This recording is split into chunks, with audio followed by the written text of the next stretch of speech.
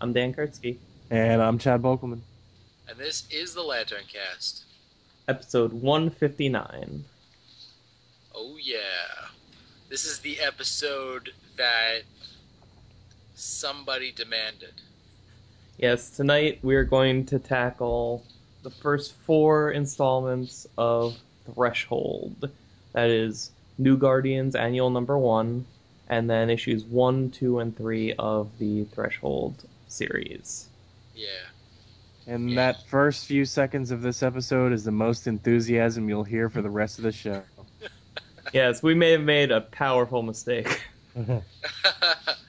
Listen, they asked for this. Now they have to lie in the bed that they made. Didn't somebody actually ask for that? Like, wasn't someone wondering when we would get to the Captain Carrot issue? Yeah. Yeah, the guy who runs the Captain Carrot Sparrow blog. Oh, there is one of those? Yeah. Awesome. I think that more than just one person actually asked for this. Well, the main one was Sean Corey, the Captain Carrot Sparrow blog. Yeah. Can I just ask, does he like the new take on Captain Carrot that we're getting here? I doubt it. Okay, because he seemed like kind of eager for us to like cover this thing. Yeah. Watch us lose a listener. I can't believe you guys didn't like him. It'd be great. It would be great if our numbers went down by exactly one. And then we're like, well, that was him. Okay. So, Threshold. It starts out in the New Guardians Annual Number 1, which they had the nerve to charge us $5 for. You didn't pay cover price, did you? Yeah, I probably did. Oh, you idiot. Yeah, I know. Yeah. I didn't pay it all. There you go. I'm the happy medium, I guess. I don't know. I think Chad sounds like the happy medium. Even though he's not in the middle, at least he's happier. Oh, I paid. But I did not I did not pay any kind of currency for it, though. Dear God. Okay, Chad's trading sexual favors for comics now. Yeah. And for Threshold, no less. You funny guys. Oh, man. Super synopsis. Chad doesn't have a very high opinion of his wares. All right, so I'm just gonna start talking over Jim now about this comic book. And there's the baby. Yeah. Hello, the baby. He wants to jump into the computer screen. Let him. That's how you find internets. Doesn't work like that. Okay, give us a rundown of all four books. No, by the time he's old enough to like understand things, that's probably how computers will work. No, I'm pretty sure computers won't work by people jumping into the monitor. Listen, you don't know. I can surmise. Especially by the time he's old enough to know things. All right. So anyway, yeah, we're gonna cover everything in a big lump here. So I'm just gonna take us through it. Wait, yeah, but it's New Guardians Annual Number 1, and then Threshold 1 through 3. Yeah, that was the first 10 seconds of our show. I already told people that. Oh, whatever. Just put prop the baby up against the mic and go take a walk. So come along with us on this journey, folks. Yes. All right. Yeah, but wait, we should God probably damn it, Jim. let them know that it's Green Lantern, New Guardians, Annual Number 1. You know what? That is important information. I'm glad you brought that to the forefront. Okay, go for it. So, I guess the first thing to know about this story is it takes place back during the Third Army thing, where we're still in the midst of that, and Carol takes Kyle to Zamaron to get trained in the ways of the Violet Light. while the Queen Zamron has a mission for her. She wants Carol to go into this other chunk of space and enlist the help of Lady Styx, who kind of runs this whole quadrant of the universe, and like get her aid in the war against the Guardians, because I guess the Third Army is threatening or something. I don't know. The Zamorans were reading a different story arc than we were.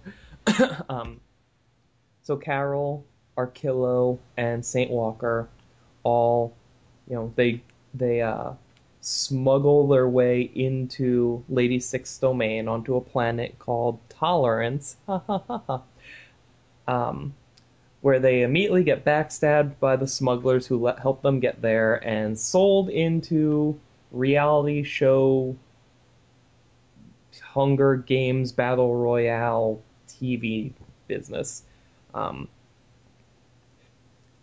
All three of them hate that.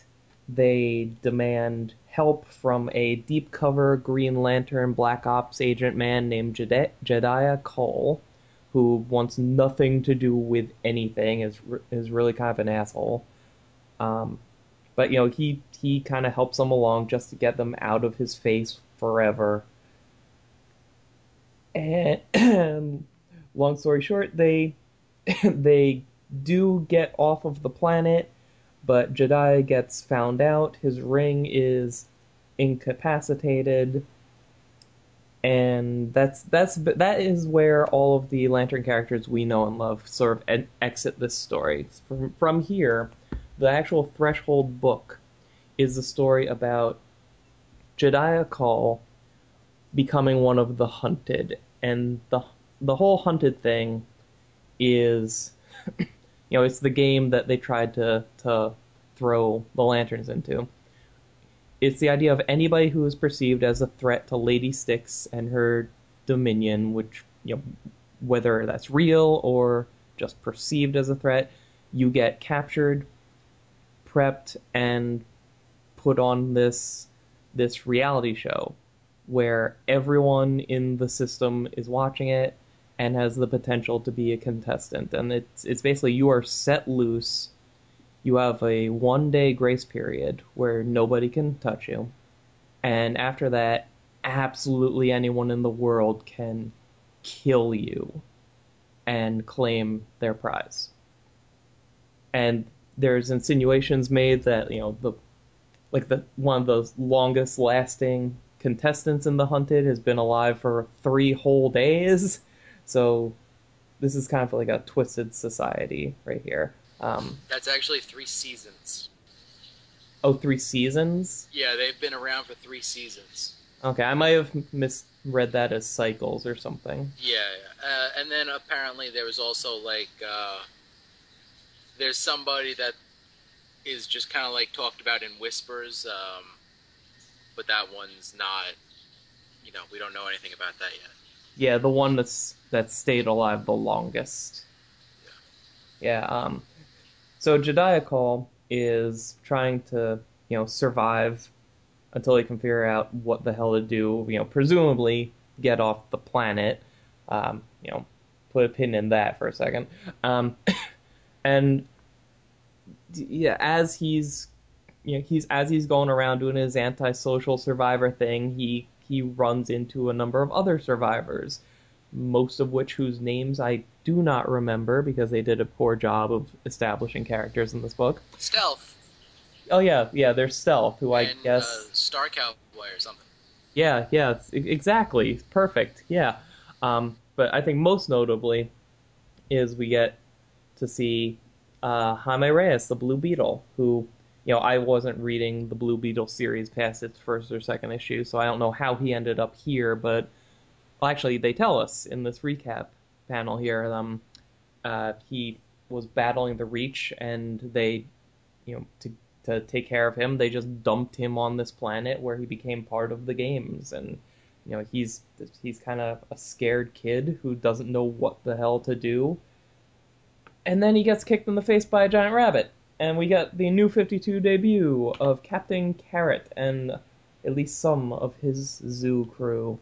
The pig one and that cat girl or something. I don't Um, apparently, they did like something was done to Jaime's scarab so that when he's passed out, the scarab just takes over and turns him into like a Terminator killing machine. And Captain Carrot accidentally leads him right to Jediah, which is kind of crappy because the Reach and the Guardians don't have a great history.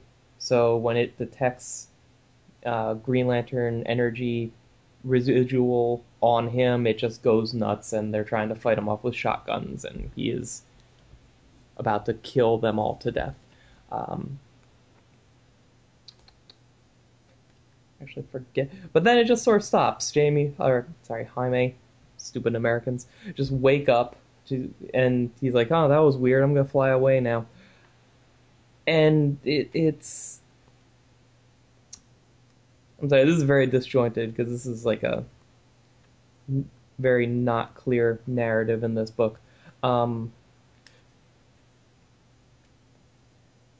Basically, issue 3 ends with Jedi Call having the revelation that, you know what, maybe I do need to join up with these other hunted contestants so that we can like try and survive.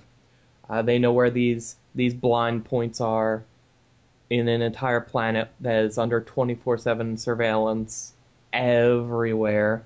And oh hey, they know where my power battery is. And that's where we have our big to be continued in issue 3. You know, typically, and I'm just gonna be honest with the listeners of the show. I like to read even the bad stuff so I can give my honest opinion on everything. And in this case, I read about the first half of New Guardians, annual number 1, and then just looked at the pictures for the rest of the stuff and read the Larfleeze stuff. Because I hate this book that much. It's wordy as hell. The art switches randomly in style. And the space lingo on top of the wordiness is so convoluted, I don't give a fuck. Yeah. Now let's talk about the actual dialogue for a second, because my big sticking point with this book, I think, is that through all 4 of these issues, I mean, Keith Giffen wrote this, and he's generally a good writer. Generally. And it felt like this entire time he was trying really, really hard to write dialogue that was going to come off as like witty and really snappy banter, but it didn't, and it was non-stop. Like every single time a character opened their mouth, it was to try and deliver something kind of like, I mean, like Carol Ferris was delivering like lines chock full of attitude that she doesn't have, you know? I mean, I think the standout in all 4 of these issues is when she sees Arkillo, calls him Killo, and he just, like, exclaims, "She has nicknamed me!" Like, that was the one thing I, like, smiled at when that happened. Like, it's... I mean, I feel like he wrote this right after watching the Avengers movie and thinking, "Oh, I can write characters that interact that way," and then just like kind of failed at it. It says a lot that I will read Red Lanterns from cover to cover, but I will not read Threshold. Like, I can't even get through a panel before I'm like, you know what? I'm and just mentally check out and look at the pictures. You know, the New Guardians annual, I think that's definitely in like my bottom 5 Green Lantern stories that I've ever read.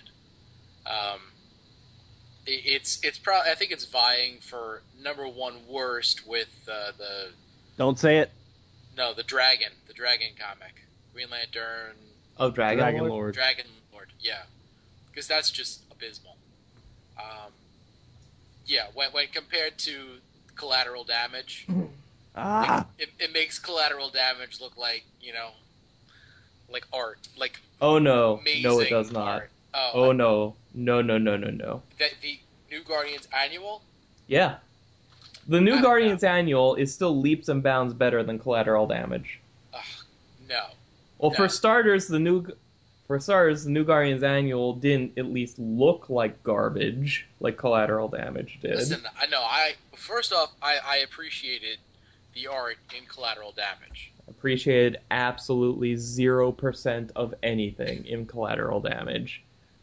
I still haven't read Collateral Damage. Don't. You're out of your mind. It's The 100% garbage. No, the art is definitely nice to look at, and Yeah, I think earlier today I pooped out something that looks like the art of Collateral Damage. and I will definitely say that the Scott Collins artwork in New Guardians, I did enjoy that. Only highlight. Yeah, absolutely, without a doubt. But unfortunately, he's paired with Andre Bresson, who is the shitty artist from the New Guardians. He's like the fill-in, do some art here and there for New Guardians. Mm-hmm. And like, he's awful. I don't understand. Like, he can't draw a character looking the same way, in more than one panel. He draws everybody looking ugly and weird. I don't understand. I cannot fathom how DC, said, oh yeah, let's do this. Where, Kyle's mask looks like a freaking, like, contraption hanging off his face. He looks completely bizarre. Everybody looks ugly. And yet, like, some of their other artists don't get regular work. Angers me. But yeah, no, it's awful. The dialogue is really bad in New Guardians. The plot is completely ridiculous. The fact that they can just, like, basically cap a lantern ring, and that's it. But you know what? I bought that because they made a big deal throughout this, like at least the first 2 issues of this, hitting home the point that, okay, Lady Styx, it's one of those Guardian pacts, like we've been at almost the brink of war for centuries, so we have this kind of understanding, this stalemate, but at the same time, each side is kind of fortified just in case the other makes a move. So if Lady Styx is like this big deal who has this huge kingdom or whatever, and she knows that right across the border is Guardian space, and they have all these powering people that could, break their deal at any time, she would want to have some kind of technology that would counteract that. And if you have billions of years to do it, you're going to come up with something. Who's Lady Styx? Is Lady Styx the chick from 52 that Yes. Lobo went up against? Yep. Okay. Yeah, but they re-envisioned her. Yeah, So, like yeah, it's a new 52. Yeah. I don't understand why Saint Walker and Arkillo had to wear these ridiculous, stupid-looking costumes. And not to mention, like, okay, well, if you use your ring, then they'll be able to track onto you. Yet, when the green guy, he's got a completely dead ring, and they can lock onto his, energy traces and signatures with his ring. Yeah, that was kind of weird. I made one note and one note only before I just gave up. Saint Walker wavering at the very beginning when Arkillo and Saint Walker are in that dead space sector or whatever. Yeah. And Arkillo keeps asking, all will be well, right? All will be well, right? Well, first of all, I don't think Arkillo cares. And second of all, I don't believe that Saint Walker would hesitate like that. In my mind, I understand like the plot point of someone whose whole thing is hope, wavering in their hope, as that being like the big deal. Like a while back we were talking, or Jim, I think you said something about, you show like, oh my God, this dude is super powerful. He, Oh yeah, did blank, blank, blank, and blank. So when someone else kills him, oh my God, that must mean he's more powerful. yeah, So when you see Saint Walker wavering in his hope, oh, the situation must be dire. If a ring came out of space and chose them for the emotion that they elicit, then they should never waver in that emotion. Every other emotion, fine. But if their thing is love, then that thing never fails. Particularly Saint Walker, the first one. yeah, Yeah. yeah, yeah. He basically carries his core on his shoulders, so yeah, he should never waver. And I mean, I don't know if I agree to that extreme. I mean, if you wanted to tell a story where Saint Walker's hope does waver, now, like around now, is a pretty good time for it because they lost their planet and their central battery and a couple members of their core. So they're kind of directionless and have to figure out what to do pretty quick. So if this guy, and the only reason that the Blue Lantern Corps is still alive is because he told them all to retreat when he had been trying to stand his ground because he thought Hope would see them through. So if they wanted to tell a Saint Walker's wavering kind of story, I would probably enjoy reading that, except they really didn't. They just sort of threw it in there in like a couple panels instead of actually focusing on it as a story point, which would have been more interesting. Yeah, they that's probably the main point of contention I have is it's just there. And that's probably one of the main things I have a problem with for this whole series so far. Nothing is a point of focus. Yeah. I mean, on like just as a concept, if you told me like, okay, we're gonna read like an oversized issue where it's Carol Ferris, Saint Walker, and Arkillo just on an adventure by themselves, maybe throw in this random alien Green Lantern. I like that idea. I would like to see these characters interact just off by themselves without one of the main Earth Green Lanterns as the centerpiece, Except we didn't get anything all that good from it here. Yeah. No. What you call it? They never really explain why they just kind of like shove his dead ring into his chest.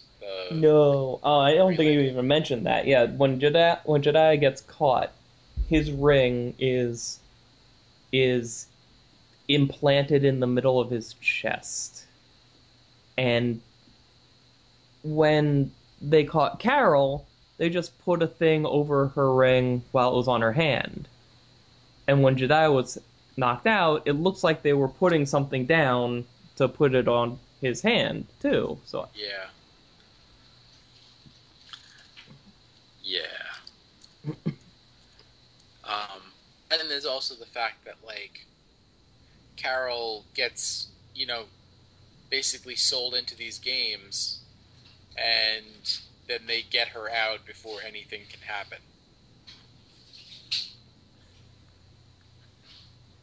So it's just kind of like, okay, I guess there was no point to that. yeah. Now here's something I want to know, and this really bugged me, especially in this the annual. So there's 3 lanterns stuck on this planet, and one of them is already engrossed in these games. The other 2 can't use their rings or you'll attract attention. You gotta figure out a way to sneak out. Why don't they just leave? Like they have power rings. Like 2 out of one of them can carry Carol.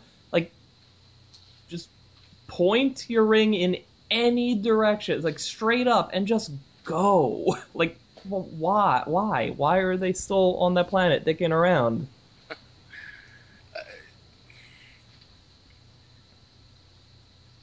There's no reasoning.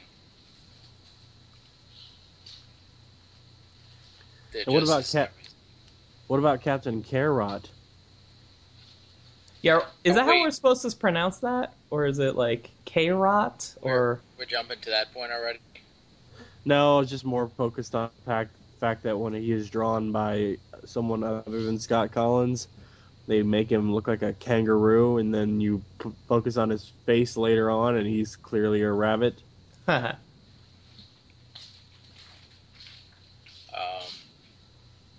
Kangaroos and rabbits are both mammals who hop. They don't look alike. Well, I like the note that he has one robotic leg because someone cut off his real one for luck. yeah, That was kind of funny. that was the only thing that I liked about that character. Like, it seems like just blatantly obvious that DC said, okay, well, we want to have our own version of Rocket Squirrel. Rocket Raccoon. Rocket Raccoon. Yeah, Rocket Raccoon. I am ashamed of you. Listen, it's late. Rocket Squirrel. Rocket Squirrel. So Rocket Raccoon. Squirrel and Raccoon Girl? Yeah. Yeah, it's like DC wanted their own version of Rocket Raccoon. It's like, oh well, we've got this rabbit. Let's reinvent him. And that's basically like almost every line of dialogue that he says is like some kind of like wisecrack, but they all just fall completely flat. It's just like he becomes irritating instead of, witty or, endearing at all. I mean, I do like the fact that Giffen makes an attempt to make their dialogue sound like a fleshed out kind of I'll say alien language, just because like it's filled with like little like references and slang words to things that just don't make sense or don't have an Earth equivalent or might if you think about it hard enough. But it's not like, all right, we're gonna have alien characters speaking entirely in Earth language, make it using Earth colloquialisms. Instead, I'm gonna come up with some for them that they all know because they're out there. I mean, honestly, like what I said about the dialogue before, like if he just took like a more like straight approach to it, I think I would have walked away from this really happy with how people were speaking.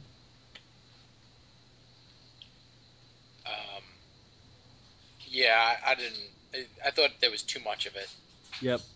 Yeah, it's great if it's there, but it's overused. Yeah. I mean, it's not my favorite story, and I know everybody talks it up all the time, but Dark Knight Returns, there's some futury lingo in there that it's just enough, but occasionally you'll get to the point where you're like, wait, what? I mean, for me, that was one of the things that took me out of Dark Knight Returns, is the futury lingo overused, at least in my mind. And if I thought it was overused in that book, I definitely think it's way overused in this one. Yeah. I don't know. I haven't read Dark Knight Returns. Really? But yeah. But I feel like, I don't know, if they didn't use it as much as they did in here, then it wouldn't. I don't think I would have bought it. Because it's supposed to come off like, okay, this is just the casual way these people talk all the time. So if it was just slightly peppered in, it would have felt less genuine, Yeah. Like when I think about how I talk, like how often I'll use certain words or how often slang or shortened versions of this or that or like references just penetrate the things I say to people, and then I look at this, I'm like, you know what, that probably is about right. I don't know. I just thought it was irritating. It kind of feels like they just wrote dialogue and then went through and replaced adjectives with made-up shit. Yeah. It felt forced. Yeah. Yeah, because there was just too much. Um, what you call it? So, I mean, now I'll be honest. New Guardians. After reading that, I'm just like, okay, well, I'm just gonna like have to fight through these next 3 issues, and and then I can just turn my brain off. Um, the Threshold #1, I actually did enjoy that. I thought that the first issue was really good. The art, I love the art. It's got Tom Rainey art. Um, I thought that the art in at least the first issue was beautiful. The second issue I thought was really good. The third issue, it's a cross between Tom Rainey and what's his name, Phil Winslade, which he's not bad. I just don't like him anywhere near as much.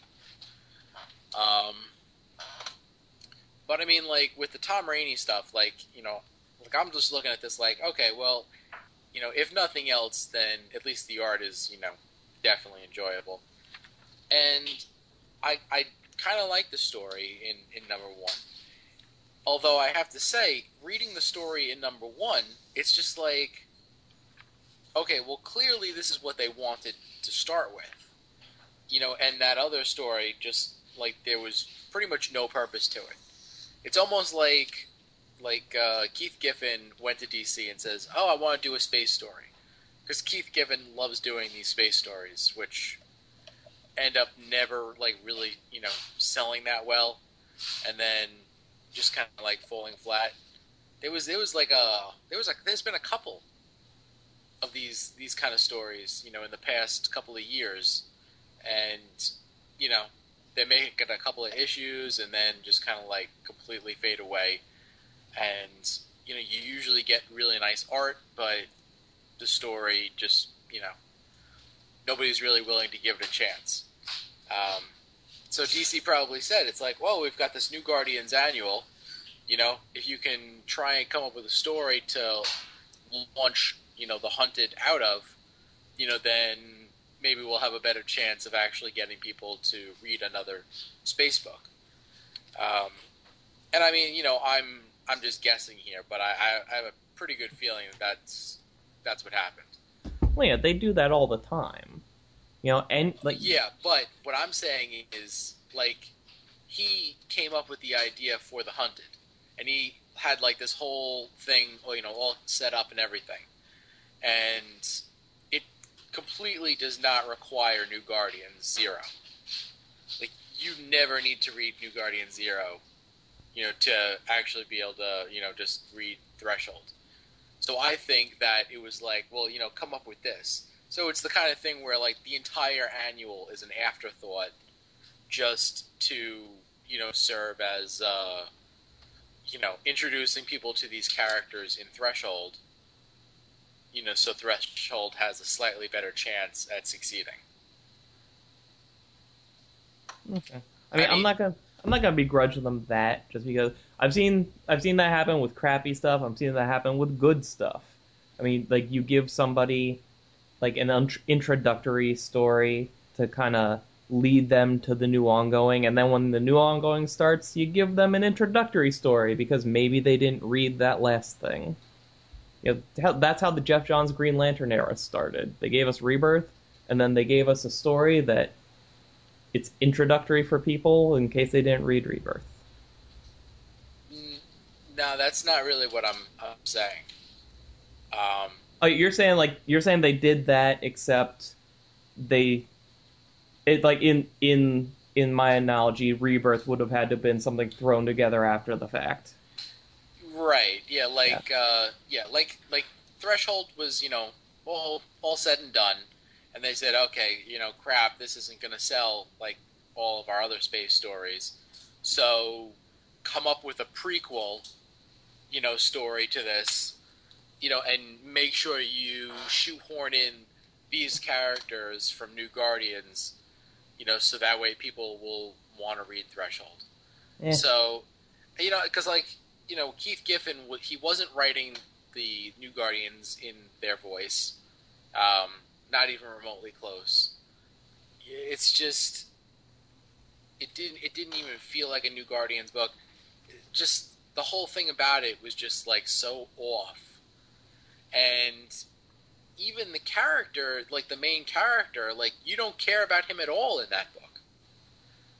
Like in Threshold, like I'm actually a little more interested in what's going to happen to him.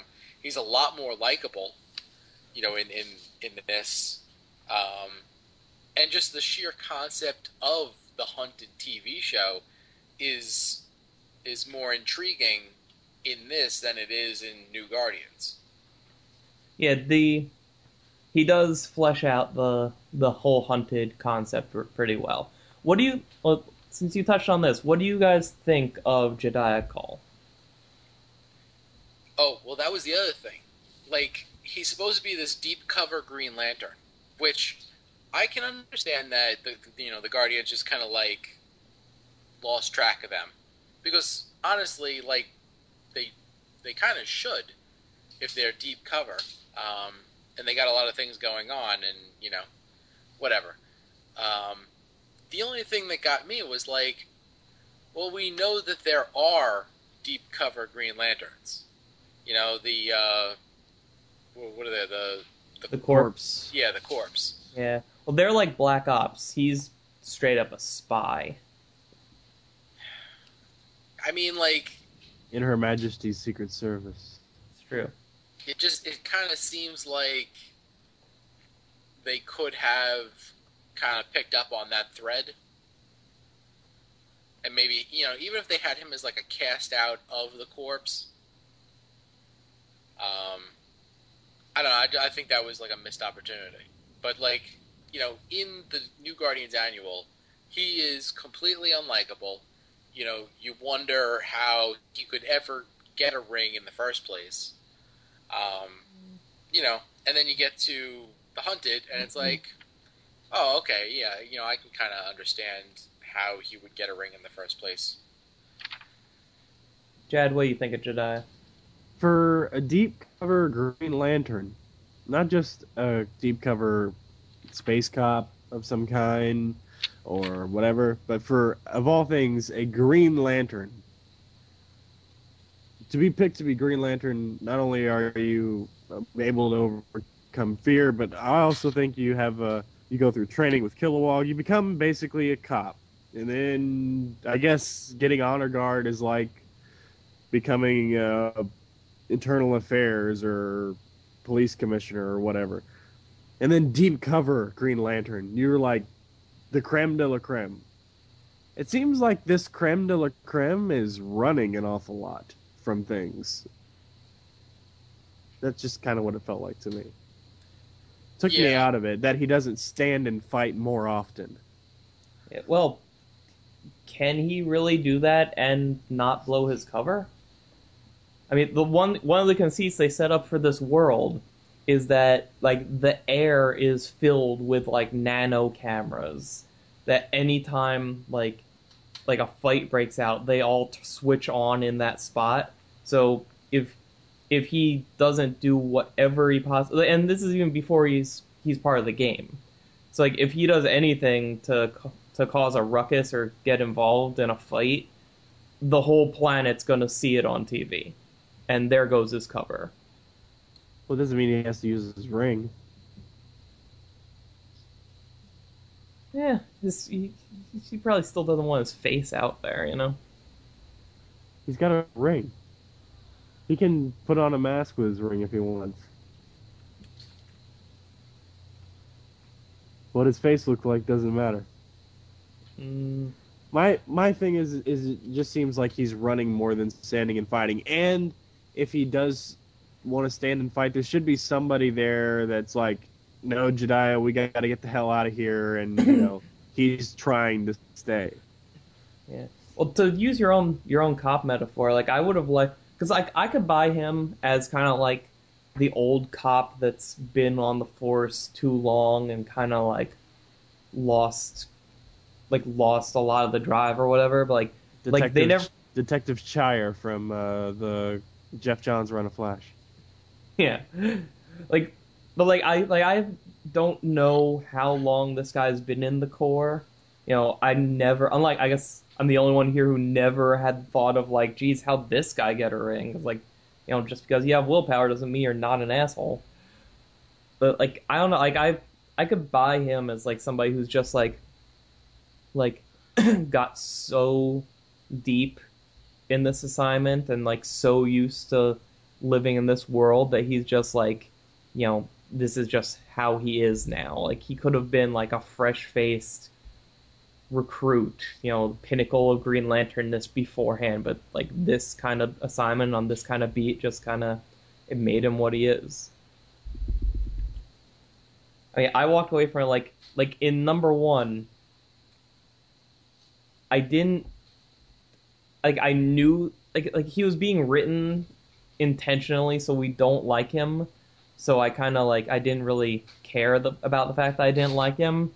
I enjoyed seeing Arkillo punch him in the face so that he couldn't escape with them. But everything after that, I just sort of felt like really just ambivalent. Like I didn't really care about him at all in like the next 3 issues.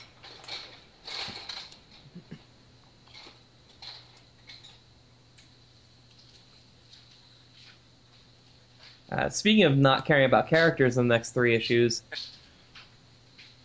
I feel like we got introduced to the new 52 versions of so many classic DC space characters, and other than Captain Carrot, I could not tell, and I guess Stealth, because you just reminded me of her, like, I couldn't tell you who any of them are. And that's not like a oh, they're too different now or anything. It's just that like they didn't take any real steps to reinforce to me like, oh, this is this character's name. Like I have no idea who 90% of the people he interacts with in this series are. Yeah, they do just kind of like throw names out, kind of haphazardly. I will say I like at the beginning of issue 2 that first scene. I think is the best art we get in this entire group of issues. It's like they really play with the lighting from the gunshots and the explosions, and there's this awesome like a purple silhouette battle in the dark as Stealth takes out like a group of hunters. Yeah, it was okay. What'd you guys think of the opening page for Threshold 1 through 3, where each time they kind of like issue 1 had that kind of internet FAQ of what the games are. Issue 2 had this mock children's book explaining why all the terrible things are great, and issue 3 had kind of the Adonis, the slug. No, issue 3 was the one with like the chat room. Oh, Yeah, which one? Yeah, all those things. Which one had the slug? Adonis the slug. Is that also number 1? He showed up at one panel of number 2. I don't know if that's what you're thinking. Yeah. I'm talking about like page 1 of every one of these issues, and that's it. Yeah, no, because there's other ones further in. In number 1, if you go further in, they have the whole thing with the glimmer net. Yeah, those things just serve to take me even further out of the book. Really? I like the first one, the first one in the first issue, and I thought the chat room was like that was a little humorous in terms of like it was clearly, like a take on message boards today. Yeah, I think out of all of like I don't know, I liked them well enough. It was a nice kind of like, I got to the end of, and it was like I struggled through New Guardians Annual and then got that page and then trudged through threshold number 1, and then got that page in number 2, and then struggled through number 2. So it was like it broke it up nicely, and it was kind of a. I mean, it didn't achieve the levels that I think they wanted it to, but I appreciated it being there and contributing to the experience in a positive way. Yeah, I mean, I liked the first issue. I hated the annual. The second issue I thought was good up until Captain Carrot came on the scene, and then issue 3 was just kind of ups and downs. So, I mean, like the first page in the first issue, I guess, kind of helped my enjoyment of that issue. But I mean, for the rest of them, it didn't really do much. I mean, I guess we should probably, also mention that, like, you were saying about how they have the different blind points, which don't make any sense. Like, you have people that are willing to help out the hunted, which again doesn't really make any sense because, like, if Jediah Call is sitting right next to you, you shoot him and you basically like win the lotto in terms of racking up credits. But for some reason, there's a group of people that have gotten together and they want to basically use the contestants, the well-known contestants, and use it as like almost like a propaganda kind of thing, where since like they're going to be on screens everywhere and billions of life forms are going to be watching them, like they could transmit a message to all those people and God only knows what. Yeah. Like, I took it as they wanted to try and turn the entire population against the system that was running the game. And by the system, I mean like the establishment, the man, that kind of thing. Since like they are, for all intents and purposes, they are the biggest celebrities in the galaxy. So they want to use that and their immediate ability to reach everyone in the world as a way to try and rally all those people around them against the people who threw them to their deaths. Yeah. Part of me like wonders, like, with the society that they live in, and the ruler, Lady Styx, who they do make mention that she's expanding the empire on two fronts. So kind of like the original 52 Lady Styx, where it was almost like the Borg, where they just wanted to assimilate more and more. The idea of blind spots really, like, it kind of serves a purpose as far as if these hunted can find these blind spots and they find a place to hide and they last longer, then their stock goes up and people are watching longer to see what happens with these characters because they'll basically get vested in those characters. And that would then it would stand to reason that Lady Styx knows where all these blind spots are, and every once in a while they close in on one, and then you have a big battle and everybody's watching at that moment. Well, no, because the blind spots were made by some of the hunted. Like, they're not supposed to exist. Well, as far as we know. Yeah, no, they said it in the issues here. Yeah, but like what I'm saying is that doesn't make any sense. Why? Because there shouldn't be any blind spots. Well, yeah. And if there are blind spots, like if you have, dust cameras, like you can basically, you can see, okay, well, I have dust cameras everywhere. Like if you you can use that to find out what's, like a spot that's not transmitting. And there, you have a blind spot. So I'm telling you right now that Lady Styx knows where these blind spots are, and she allows them to exist because it benefits the game.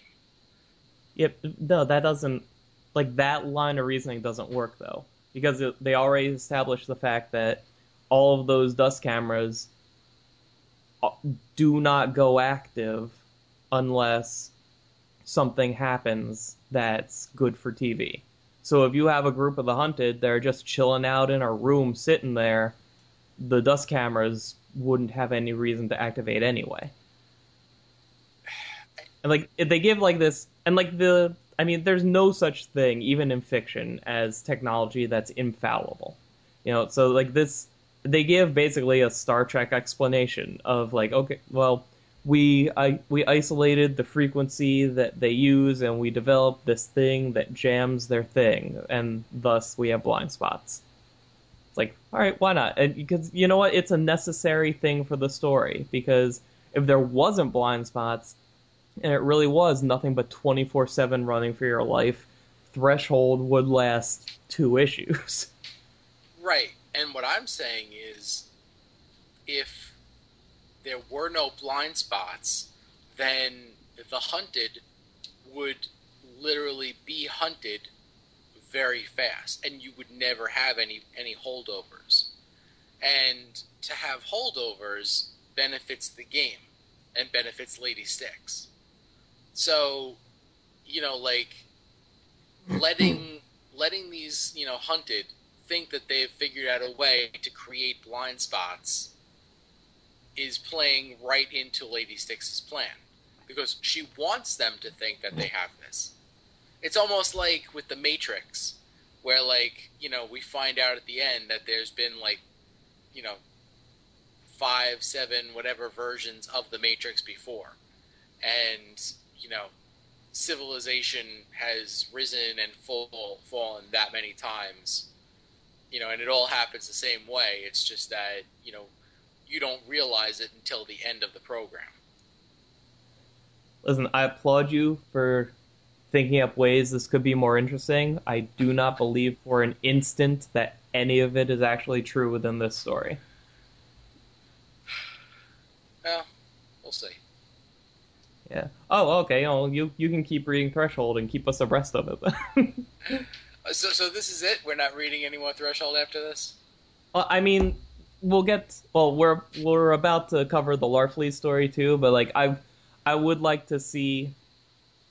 I don't know. Like we'll read a couple more issues of the Jediah Call story to see what happens. I mean, whether or not enough, next issue. Are you volunteering me to read more? You said we'll read more of the Jediah Call story. Listen, Chad. I have already pre-ordered the next 2 or 3 issues of this. I'm gonna read it. If it's the same level of crap, then we won't cover it on the show, so you won't have to read it. I would, however, like us to finish out the Larfleeze thing, if only because it's a Larfleeze story by the creators of the ongoing, and there's only 2 chapters left after this. Is Scott Collins doing the art on the Larfleeze backups right now? Yes. Yes. Oh, man. Okay. Well, should we just transition right into this? Anybody have anything left to say about the Hunted?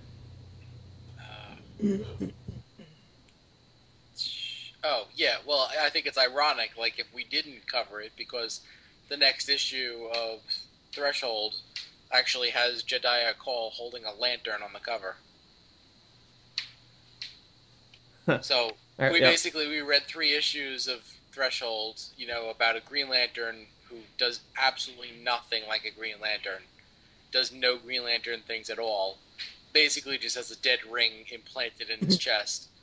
And then we just, to completely quit the book, the issue before anything Lantern-y, could even happen, is just hysterical. All right, well, maybe me and you will do another one of these. So I don't think Chad will live through it. All right, so I'm just going to blanket all of the hunted stuff we've read so far as a collective pass. There was nothing worth buying or reading in there, really. I would give the first and maybe part of the second issue um, at least a borrow. Um, you know, And by first issue, you mean issue Threshold one. number Yeah. one. Oh yeah, the annual is 100% a pass. That there's no reason to read that. Even if you want to read Threshold, there's no reason to read it. There's no reason to read it if you are reading New Guardians. It's just like the single most useless Green Lantern issue to come out in a very, very long time. I assume Chad hates it. My silence is acquiescence or whatever. I'm done with big words. Oh, What do you think of Threshold has had me give up on loquaciousness. oh. what did you think of the Blue Beetle, just kind of popping up in here? Random, pointless. Yeah. It probably would have made sense if we had been reading the end of his series. But, I think it was just thrown in there so they could say, hey, look, another space character for you to buy this story. Yeah, I mean, I think it was in there for the same reason that they started off with a New Guardians annual. They wanted the outside tie-in to a known property. So, I mean, we were going to throw in their characters like, oh, hey, here's Stealth and Captain Carrot. You kind of want to have some more name brand recognition among the audience. So I don't know, whatever. All right, so I'm gonna take us through the Larfleeze back up in the same way. Yes, you do that. Okay, Larfleeze, and this time because I forgot before. Written by Keith Giffen, art by Scott Collins. John Callis is the colorist. So we start out on Okara, and Larfleeze has, I think, kidnapped this guy named Stargrave to basically just be his space butler.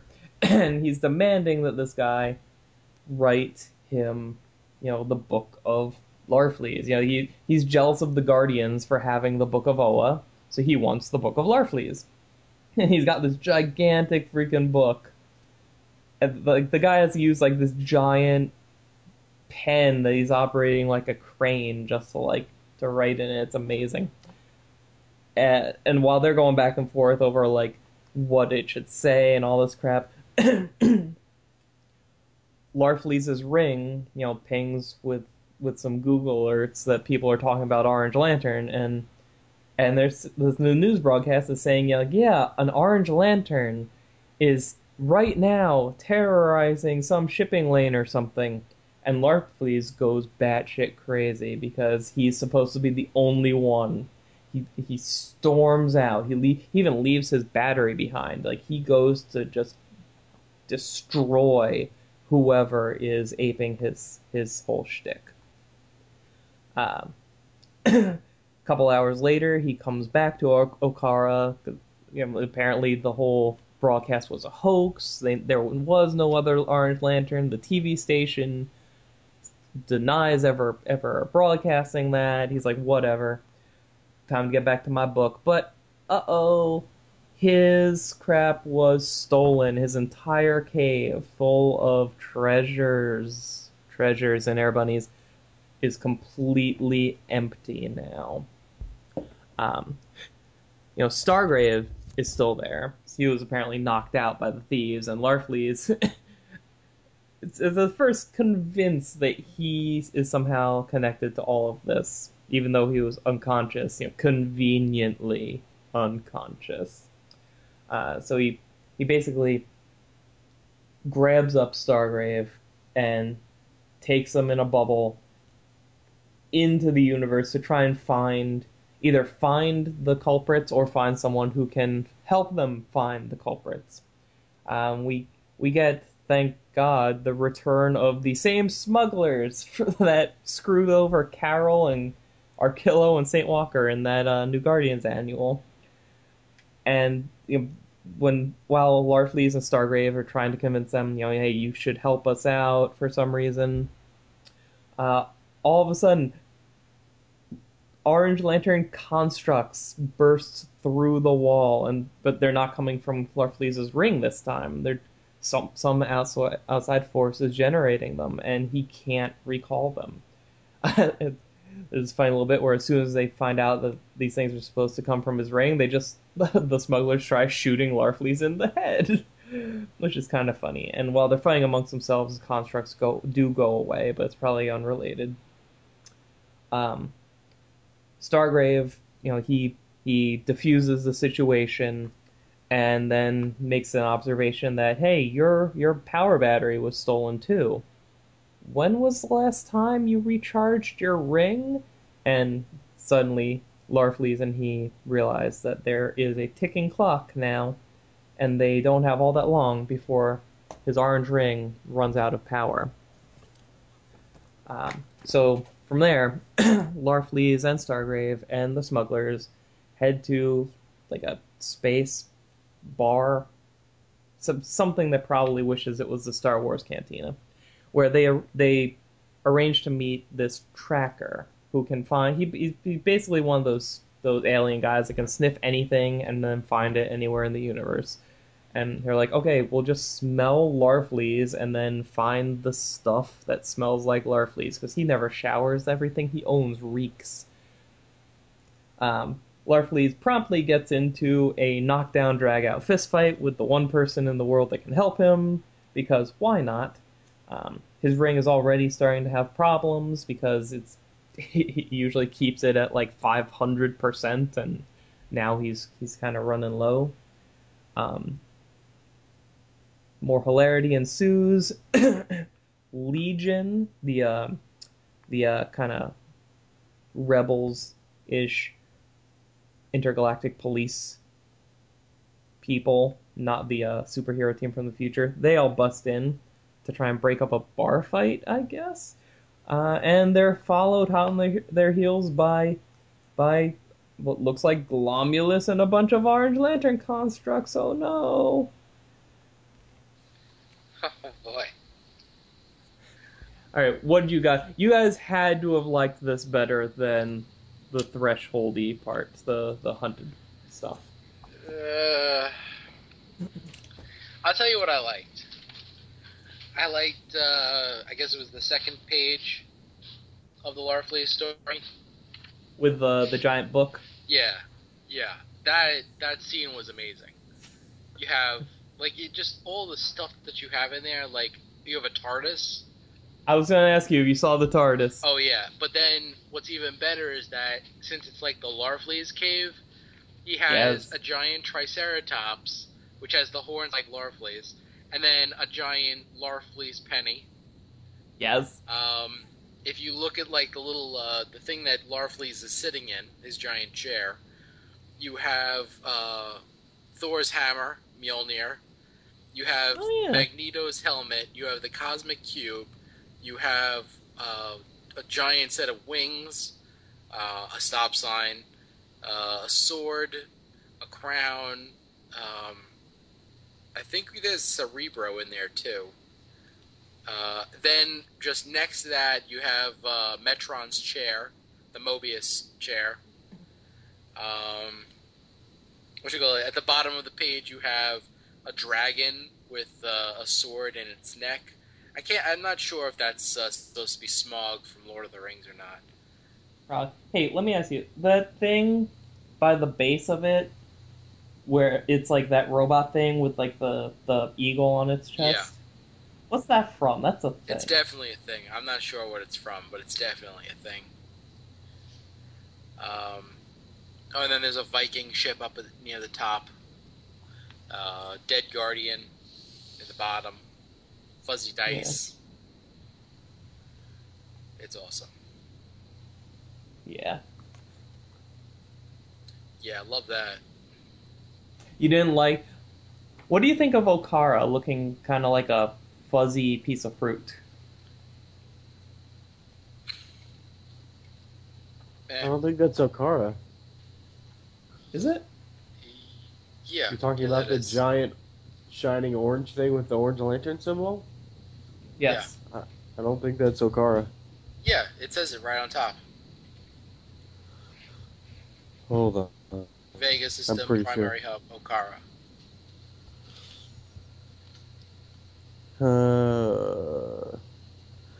I like Scott Collins' art, but something about the way he draws larva fleas I don't like. Hmm. Oh, I don't have a problem with that. I thought it was pretty good. Um, I don't know. Like I'm not too keen on the interaction between Larfleeze and Stargrave. No. No, it's like he kidnaps this guy and basically makes him his slave, and then like he's basically cracking jokes, throughout the rest of them. It's like, oh, we better get out of here. He's gonna blow, and don't worry, I'll smooth things over. And it's like, you know, like they become buddies. I don't know if I call them buddies. I think issue 2 or 3 or whichever kind of shows us like he understands how powerful and dangerous Larfleeze is. So like a lot of what he does and the way he's acting might be to try and like not incur physical harm. Like something I would like to see is like if Larfleeze's ring does either run out or get really really low, if Stargraves starts acting completely differently towards him. It probably won't, but you know. And that's not Okara. That's the orbital containment unit above Okara. It says it right there, orbital containment unit.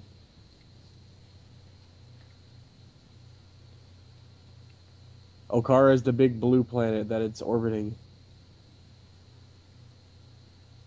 So what? The Vega System Primary Hub Okara Orbital Containment Unit. So Larfleeze's stash is inside a thing that's off the planet? Yes. A moon? Something like that. Either that or a giant ass construct because he's super powerful. That's weird. Weird. Oh well. I don't know. I mean, I still don't know how I feel about Larfleeze having a companion, but I mean, I'm reading this with the mindset of knowing that a Larfleeze solo series is coming, so you needed to have someone else as a regular in his book. So like, it makes sense kind of because he's like this like weird kind of. It made sense to give him a straight man, but I think as a result, we're getting Larfleeze being a little more bombastic and theatrical. Yeah. I don't necessarily like that. Yeah. No, it's. I don't really want to read Larfleeze and his kidnap victim as like as like the odd couple. Hmm. Um, Well, you're gonna. yeah, I like the title for the story. Hmm? I like the title for the story. 9/10 of the law. Possession is 9/10 of the law. Yeah. I like the character design of that Rancor character. Rancor. Which one is he? He's the giant like pink dog creature. Oh, the Yeah, the guy in the bar. dog, Okay. dog the tracker. Dog the bounty hunter. Yeah. I really liked the in the first part when that full page shot of Larfleeze exploding out of the planet or whatever because he's so pissed off. His word balloon is just an asterisk that goes down to like an editor's note that just says speechless with rage.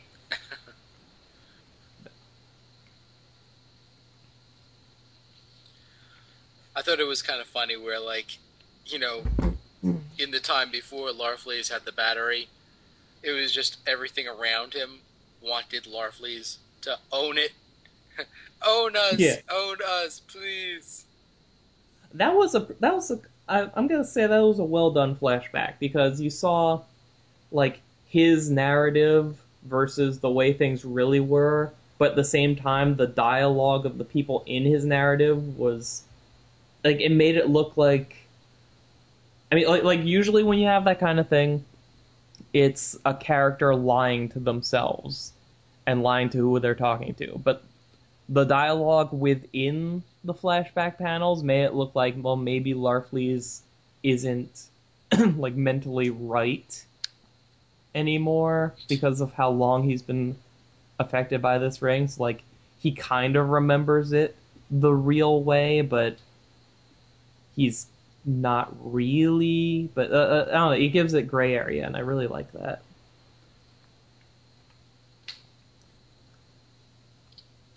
Also, when he puts Stargrave in this ball, he rides it around like he used to ride on Sade's head. Yeah. I like it. That's like his thing. I like that. I wonder who actually stole this battery. Yeah, I mean, I really don't like unless they made it Stargrave as a way to get away from him or something. Like I don't really think we can guess at this point, but I don't know. So this is like I don't know about the colorist or anything, but this is the team that's doing the Larfleeze ongoing. Right. So, like overall, like nitpicky things about this particular story aside, overall, what do you think about getting an ongoing book about these two characters from these two creators? God. Based on this, I would say definitely not enough to support a book. I mean, like, I read this because because we were reading it, Like, I wasn't like, oh man, I can't wait to read that Larfleeze backup. And, even after reading the first part, which was probably the best part out of all of it, it just progressively got, like, weirder and more, like, I don't know, almost like it's losing focus. And just, like, now random shit is just happening. And it's just, like, all this, weird, crazy, random stuff that I just don't really care too much about. At this point, I just want to know, like, who stole the lantern, and I don't really care about any of these other wacky characters. I don't know if they're trying to introduce these characters so that way, like, they're going to be the cast of the new comic book. But if that's the case, then it's going to be awful. Yeah, what do you think, Chad? What the fuck was that? Sorry. It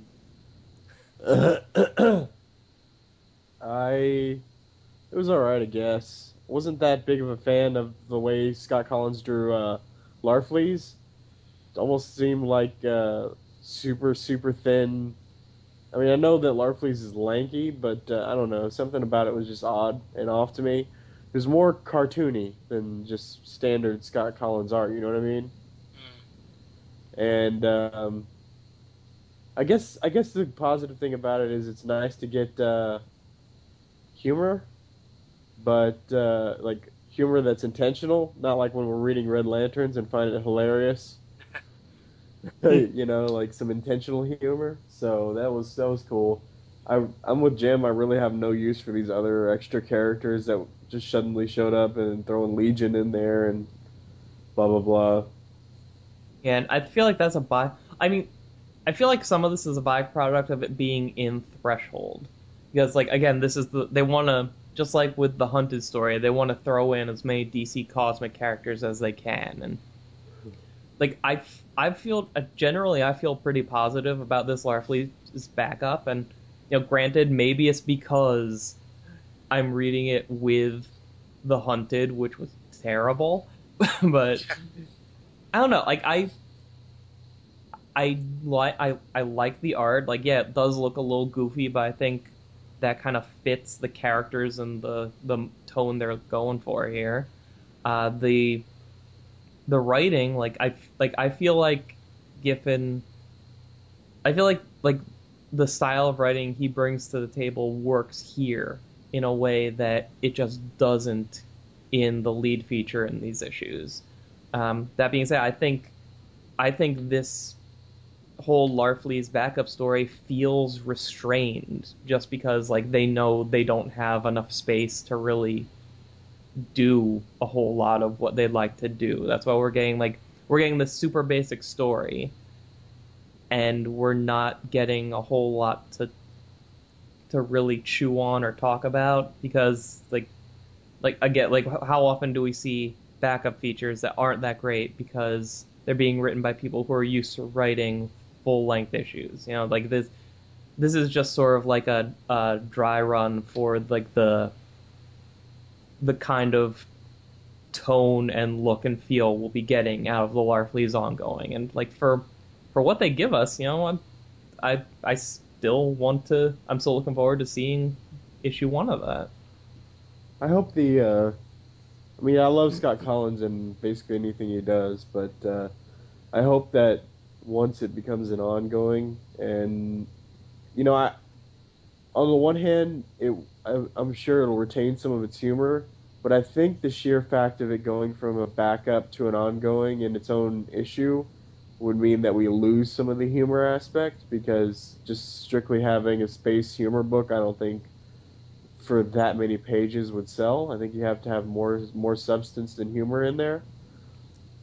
So Well, I think as a result of that, his art on it should go more back to Scott Collins and away from cartoony.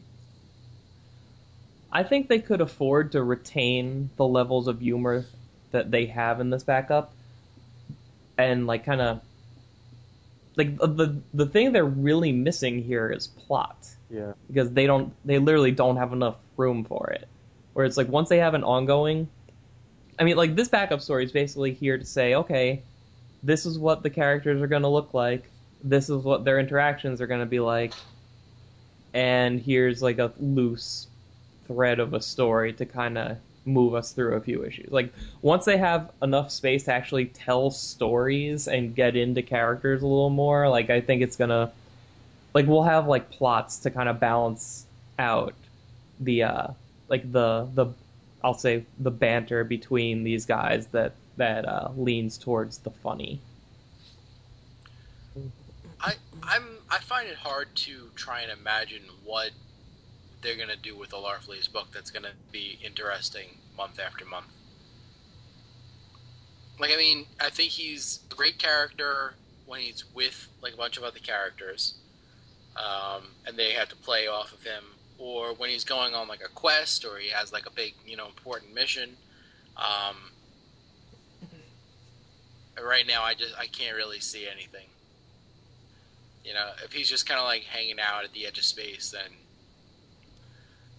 his days are numbered. Yeah. I mean, Giffen did say this book is basically going to be Larfleeze in his own sandbox doing Larfleeze stuff in space, which he's going to have characters around him. Like I think Stargrave is the first example of like he's going to have a supporting cast. As for they could come up with storylines for him. I mean, like we keep talking about how like Larfleeze wants his family. He wants to find his family. That's the one thing in all the universe he wants more than anything else. Well, what if they wanted to tackle that in his own book, where they have all the room in the world to do it and not get sidetracked by whatever Hal Jordan is doing this week? Like they have the opportunity to take Larfleeze anywhere and go on like whatever cosmic odyssey they feel like, and not have to be hampered by working the other Green Lanterns or whatever into it. It's like, I mean, I think the potential is there, especially with a character that so many people have latched onto over the years. Yeah, maybe.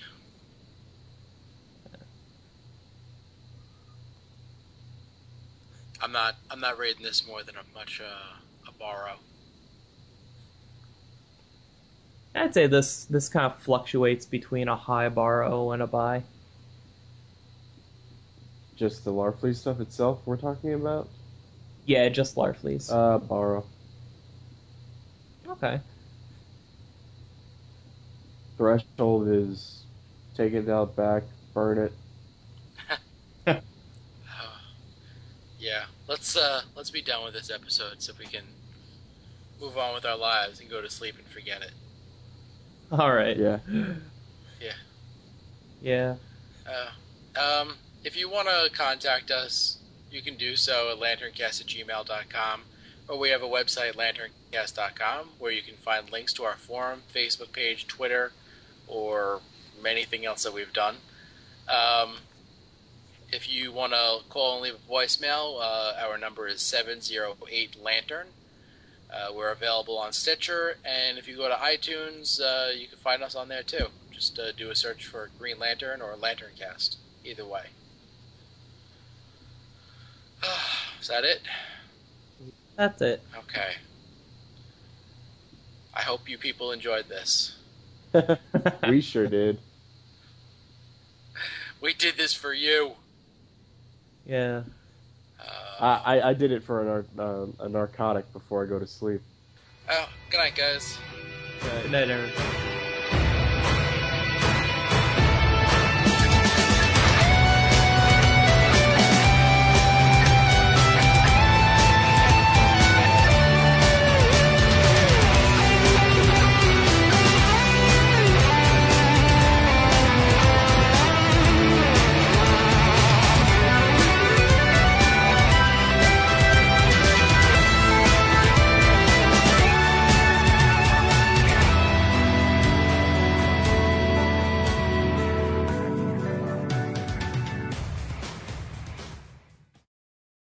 Good episode, Dan.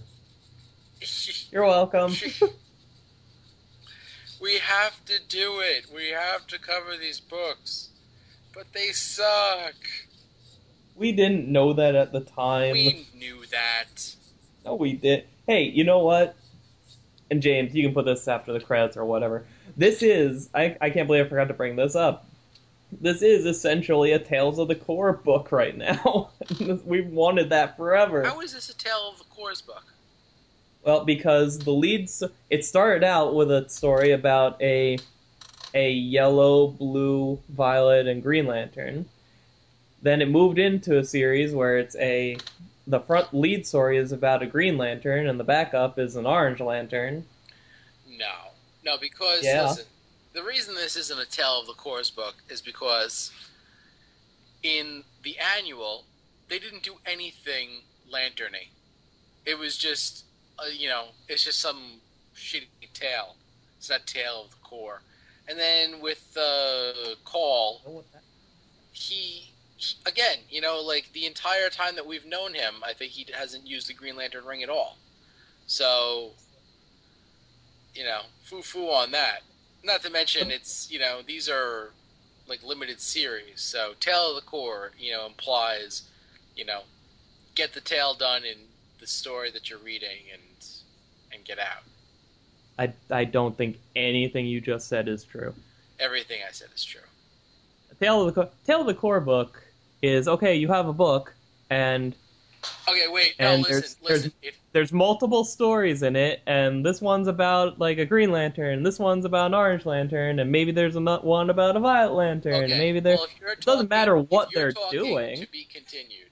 If you're going to talk, we're going to have a Tale of the Corps book, and it's going to run through, this one story is going to run through 6 issues, then you're going to get that DC, Comics Presents with Deadman, running through 6 issues. The whole point is that you get the story done in 1 issue, and then move on to other characters. That way, if it sucks, you're not stuck with it for 6 months. Nope. Length has never been a set in stone specification. That's what she said. Exactly what she said. I would argue with you more, but I have to go to sleep. Yes, you would argue with me because you split hairs and that's all you do. That's not all I do.